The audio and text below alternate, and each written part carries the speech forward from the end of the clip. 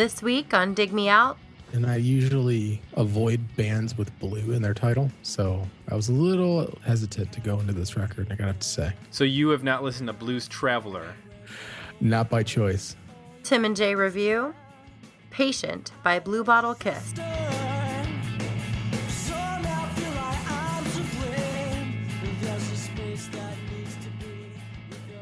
Hello and welcome to another episode of Dig Me Out. I'm your host, Tim Minichi, and joining me once again, my co-host, Mr. Jason Ziak. Jay, it's episode 185 of Season 4, and we have another requested review. Requested review. And I think I would like to create a special requested review jingo, or jingle, just for our, because we get so many Australian requests, that we need to do one that like features Russell Crowe or something like that, or Paul Hogan, as a like requested review Australia version, something like that. All right. So this particular requested review comes from Kim Bowie, who last year suggested we check out the album Spiderbait, and we both enjoyed that record quite a bit. Both of us, or we both included songs from that album on our top 5 for the year, and he has suggested the album Patient by a band called Bluebottle Kiss. Now, Jay, are you familiar with the band Bluebottle Kiss? Because I am not. I am not, and I usually avoid bands with blue in their title, so I was a little hesitant to go into this record, I gotta have to say. So you have not listened to Blues Traveler? Not by choice. Not by choice. Okay, I understand that. So why don't we talk some history of Bluebottle Kiss so we know everything about them. History of the band. Bluebottle Kiss formed in Sydney, Australia in 1993. The original lineup was Jamie Hutchings on vocals, guitar, and was also the primary songwriter. Ben Fletcher was the bassist and vocalist, and Peter Noble was the drummer. So they formed in 93, and between 93 and 95, they signed to Australia's Murmur Records, which was home for such bands as Silverchair and Something for Kate.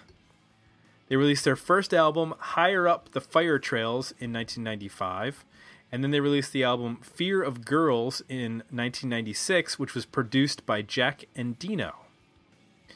In 1997, Peter Noble left the drum kit and was replaced by Richard Conliano.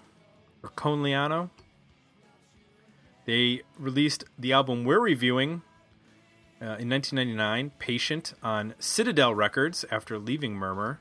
In 2001, Ben Grounds was added as bassist, and Ben Fletcher moved to guitar, so they went from a 3-piece to a 4-piece. And the following year, they released the album Revenge is Slow.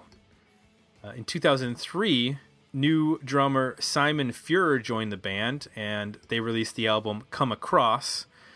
The following year, Fuhrer left and was replaced by Jared Harrison on drums. And in 2006, the band released the double CD Doubt Seeds. Now, in addition to all the albums that they released between 95 and 2006, they also released 9 EPs. So this was a very busy band in terms of producing music.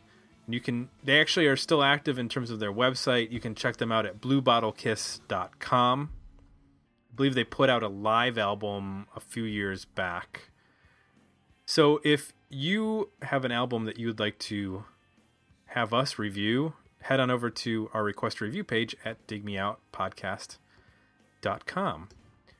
Jay, we did not receive any Facebook feedback on this record, so we're going to skip that, and we're going to go right to our review. Let's do what I liked and what I didn't like about this record.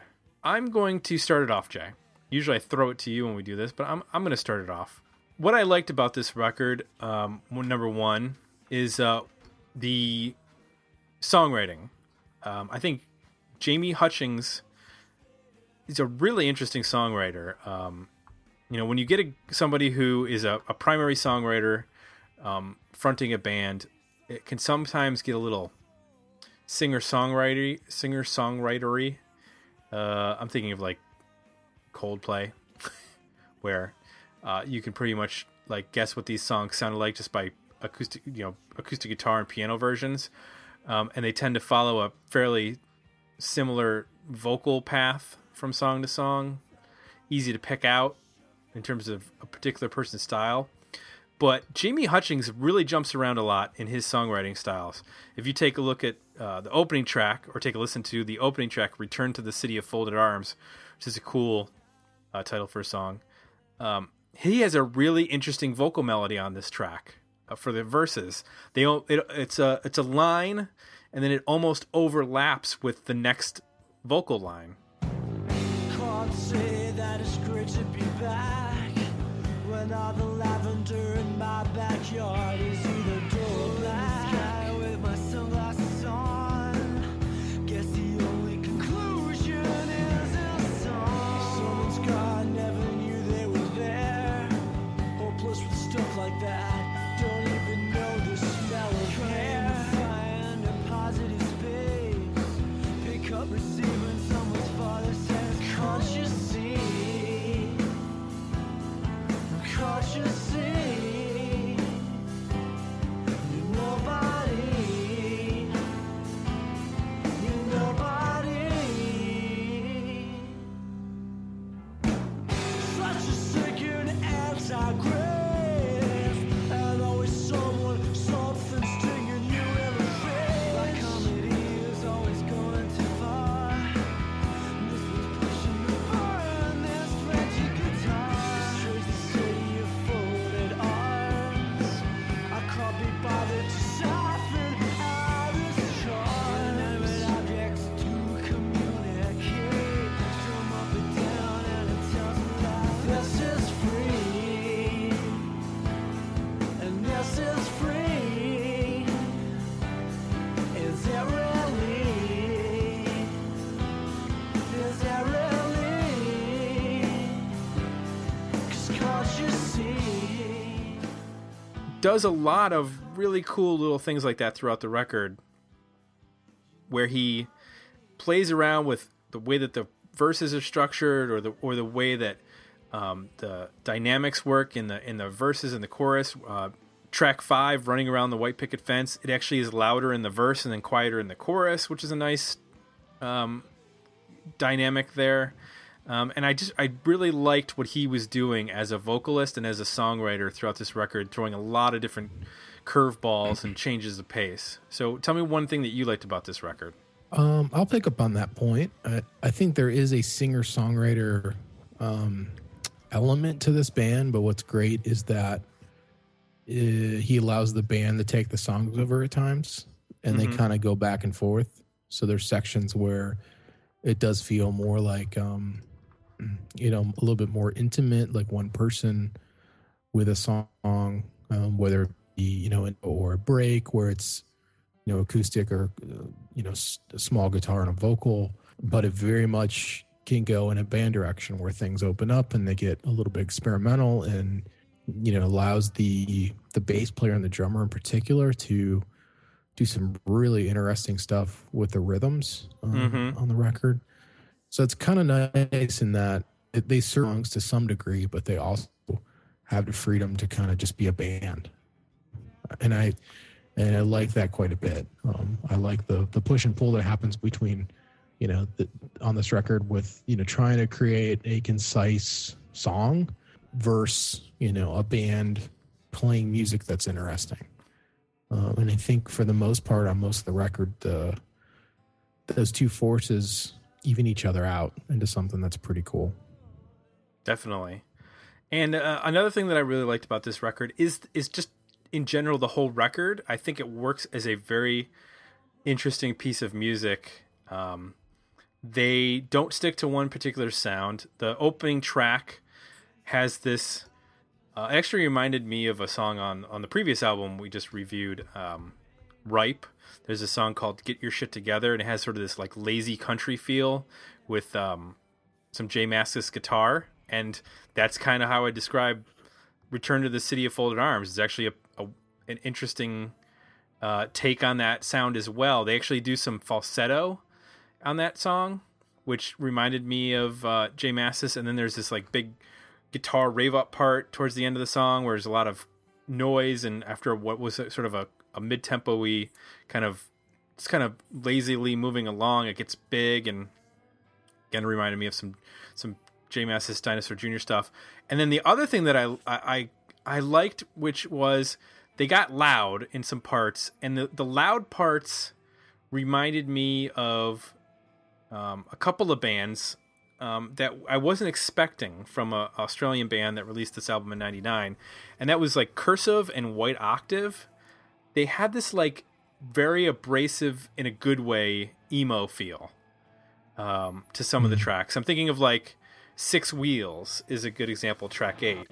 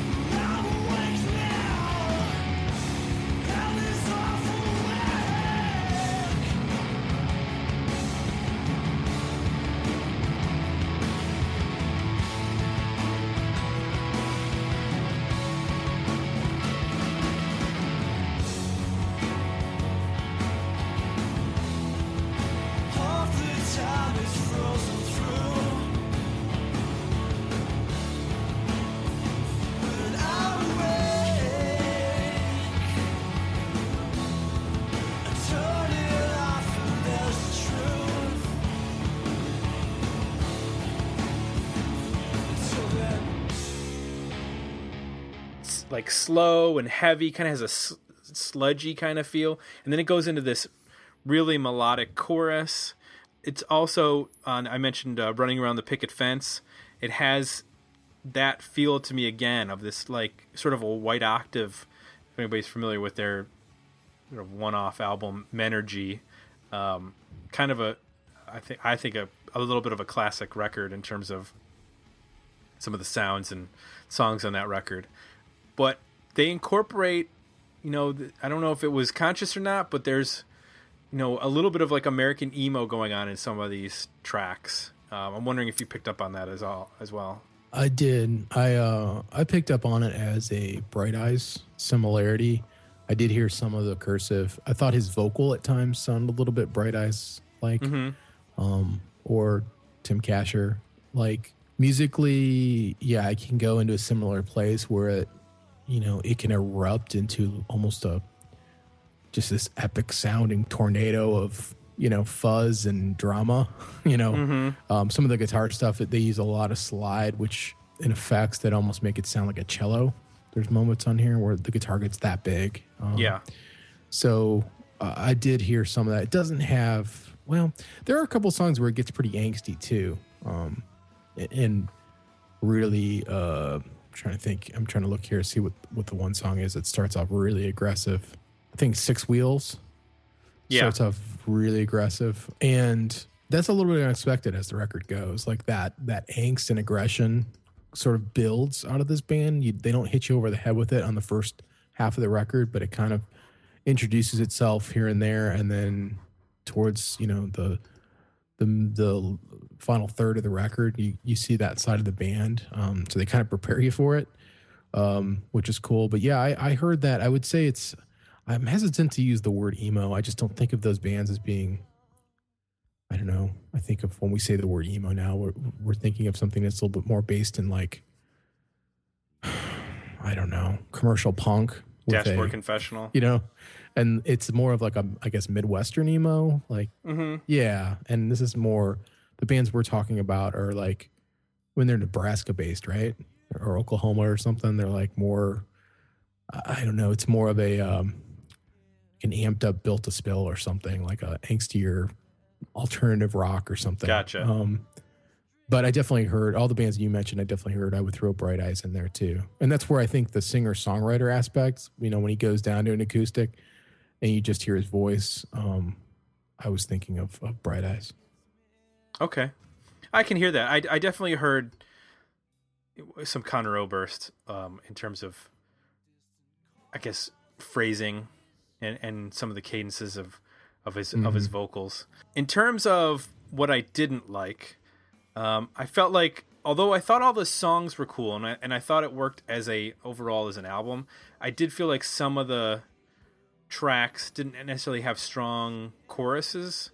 It wasn't something that I was more latching on to interesting musical movements and interesting parts. And there were definitely some vocal parts that I liked, but I didn't necessarily start humming any particular choruses. And then on the last half of or the bottom half of the record, I sort of lost interest around track 9. It's 7 minutes long. It actually starts out as kind of a cool track, and then it goes into this long outro that's totally different from the rest of the song, and I just felt like it was a wrong turn. I felt like if that song had been 5 minutes and it ended sort of like where it started, would have liked it a lot more. And then the last track, Paddock Blues, is just sort of a lot of noise with some slide guitar and some other random instruments. It didn't necessarily end the record on the most favorable note for me. Not that I would necessarily delete those songs, but I just felt like they weren't up to par with the rest of the record. I like this band does, get experimental and jam out in some parts, some songs towards the ends of some, or bridges.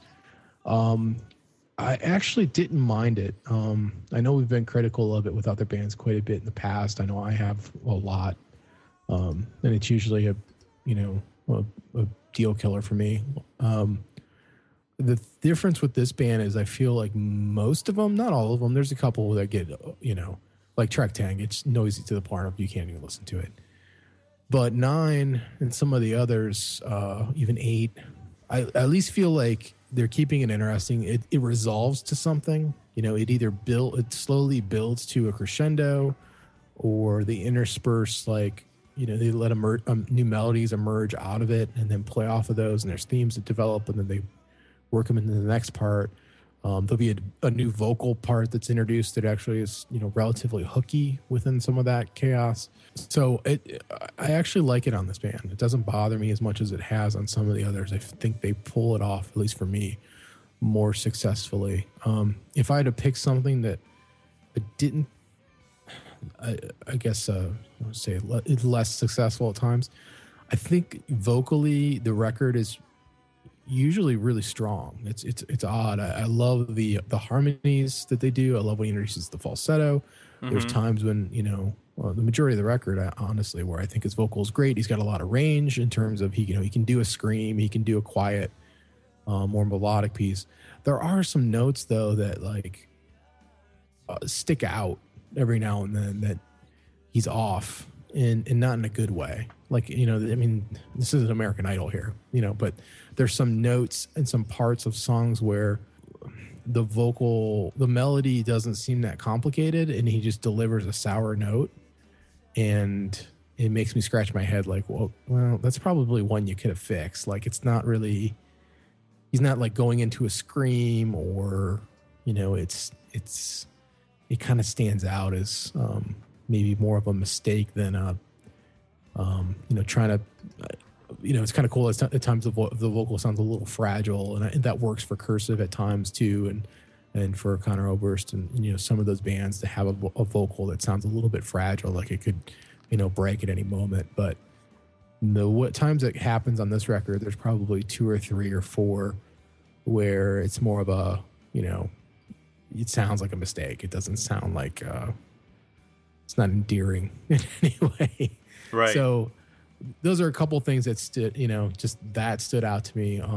I love the drums on this record. I think it's an underrated part of the band. Yes. There's a couple songs on here where the drums and the bass are really driving things, and it almost sounds like there's two drummers playing. Like the combination of the rhythms that the drummer will be playing and the bass part is locking up with that. He'll go into a fill, and it almost sounds like the fill was overdubbed on top of another basic drum track. It's pretty crazy, and there's a lot of just personality that comes through in this record through the rhythm parts. It's very what was the term I used? Rollicking at times. It has like an attitude to it that's it kind of like I envision like a ship or a boat that's kind of rocking back and forth, and there's just a lot of personality and it's a little bit, it's boomy, it's really solid, but it just had a life to it. You know what I mean? It's not so solid to where it starts to feel mechanical. It still has very much of swing and a feel to it. So big props to the drummer and the bass player on this record, who I think carry most of it. The songs are strong, but there's a strong core there. But I think it's all held together by those two guys. Guitar wise, I think it's really, really successful most of the time. I guess if there was one other complaint I would have is that it does get a little muddy from time to time. Just the overall mix. It just, the tones they're using are very difficult to sometimes separate. They do a pretty interesting thing though in regards to that, is that things will get muddy when they're getting loud, and in most of those cases you're like, well, the band can't get any louder, and somehow they get louder. Like, I don't know if they like overdub more guitars or if they just switch up the mix a little bit, but you'll hear like a new guitar like panned further out in space, or they'll introduce a fuzz that's panned out further in space, and it like opens the song up even bigger than you thought it could get. So all in all, I think they manage, the beast they create with these guitar tones, which are, very organic sounding and overdriven, and they have they're a little unruly. They're not compressed, they can go in all different kinds of areas and create all kinds of overtones. They do a pretty good job of managing that.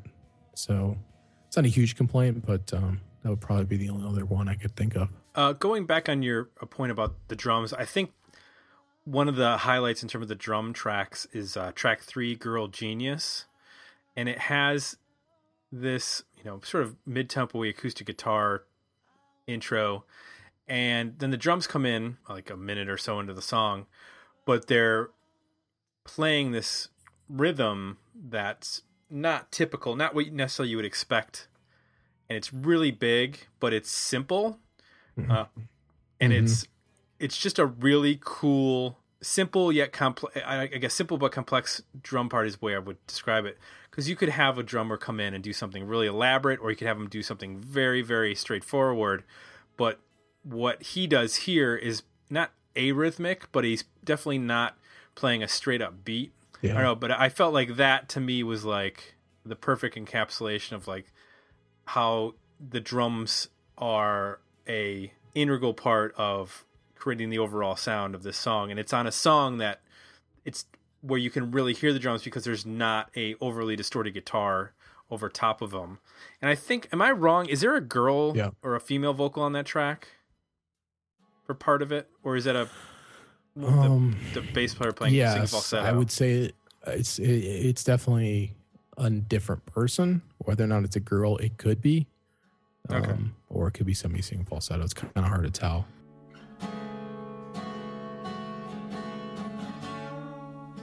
Your town is full of goblins, crooks, and murder. Your mother thinks you love the next door neighbor. Your record player speaks to you all evening while she's downstairs smashing things as she's cleaning. Ought to be you. Still you're a genius girl through and through. In summer you dress up in winter's clothes.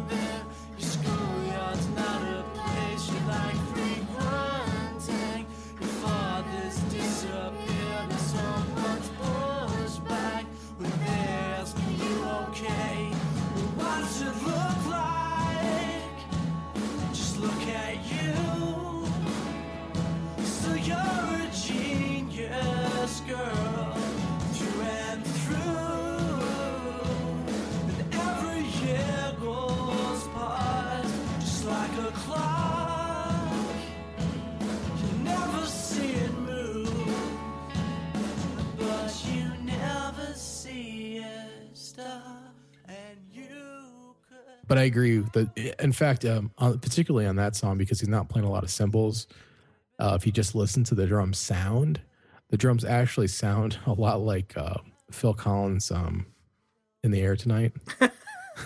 Like that. It's got like that, almost like a slap back kind of reverb on them. Mm-hmm. So you kind of get this big like kind of sound. So yeah, it's really, really well done in terms of drums. They also sequence the record really well. So it kind of follows the classic format of they start with a strong kind of signature song that it pretty short, doesn't, kind of spoil anything, but gives you a flavor for the band. Then they crank things up a little bit on track 2, and it's a little bit bigger and faster.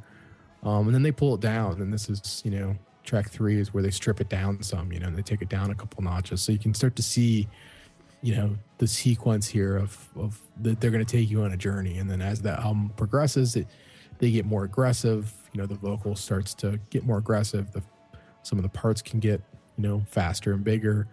And then they kind of resolve it all, by bringing back some of the things you heard earlier in the record. And so I think it's actually sequenced really well, which is something I don't think we often are able to say about a lot of the records that we have been reviewing lately. But I like this one quite a bit. Another band that comes to mind a little bit, especially vocally, is I think at times he sounds a little bit like Dave Pirner from Soul Asylum. Like it kind of has a little bit of that. Like when he gets up in the higher, more like nasally kind of sound, he just reminded me a little bit of that. And some of that's like, I think some of the strummy, acoustic-y kind of basis that some of these songs have at their heart that comes through clearly sometimes. And other times I think it's like a ghost perhaps of where the song started. Like he may have brought it to the band in that format by the time they recorded it. All of that had been taken out, but there's still like a soul and a ghost, if you will, of the remnant of that. And I think that kind of reminded me of at least what I'm familiar with Soul Asylum too, is that there's that remnant left of a guy writing these songs on acoustic guitar, but letting the band kind of take them over and take them to new places. You're speaking probably of the early to mid era Soul Asylum, and not the Misery era, the really late era, I'm guessing, in terms of... yeah, I don't know any of that. Yeah, okay. So let's talk about our overall for this record. Worthy album, better EP, decent single. I'm going to go first, as I can wield my power as the person speaking. And I'm going to say that this is, in fact, a worthy album.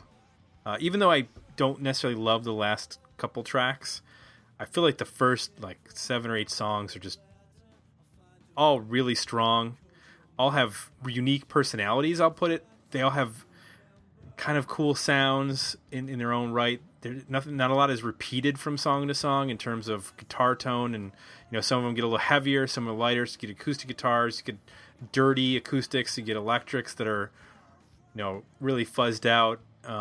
The drums are doing a lot of cool things, the bass is doing a lot of cool things, and like I mentioned at the top, there's a lot of cool vocal stuff going on, not necessarily building to these massive choruses, but just enough in each of the verses and on each track to keep you interested. So second week in a row we've got a worthy album from a request to review down under. So Jay, what about you? I'm at a worthy album. This is an album that my first impression of it was a little bit scattered.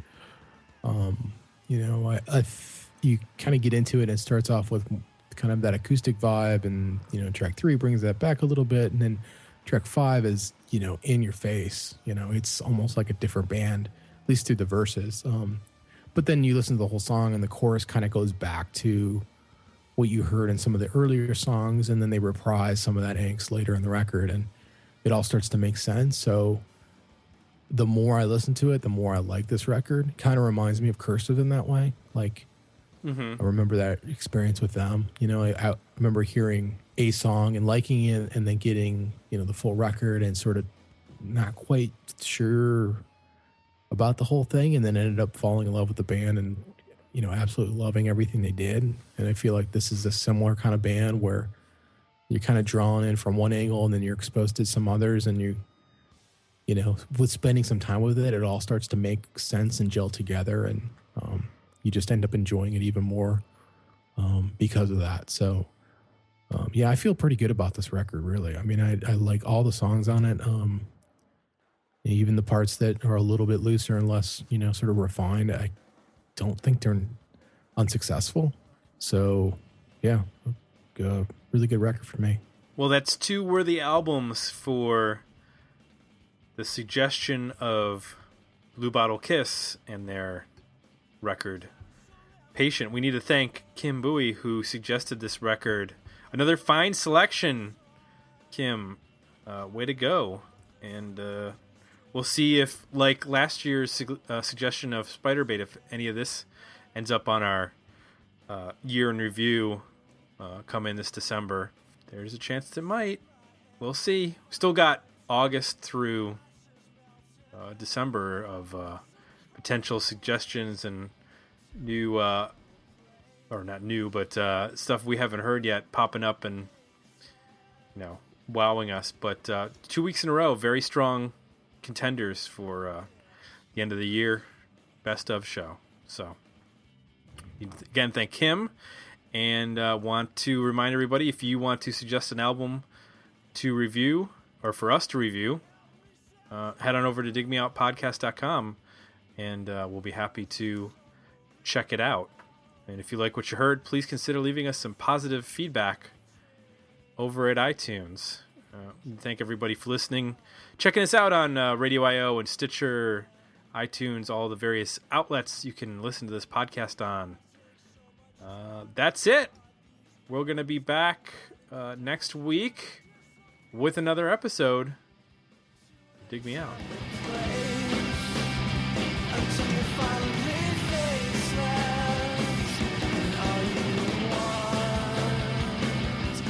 Join the conversation about this episode at digmeoutpodcast.com, where you can find links to our Facebook page and Twitter feed, as well as links to our Request a Review and merchandise pages.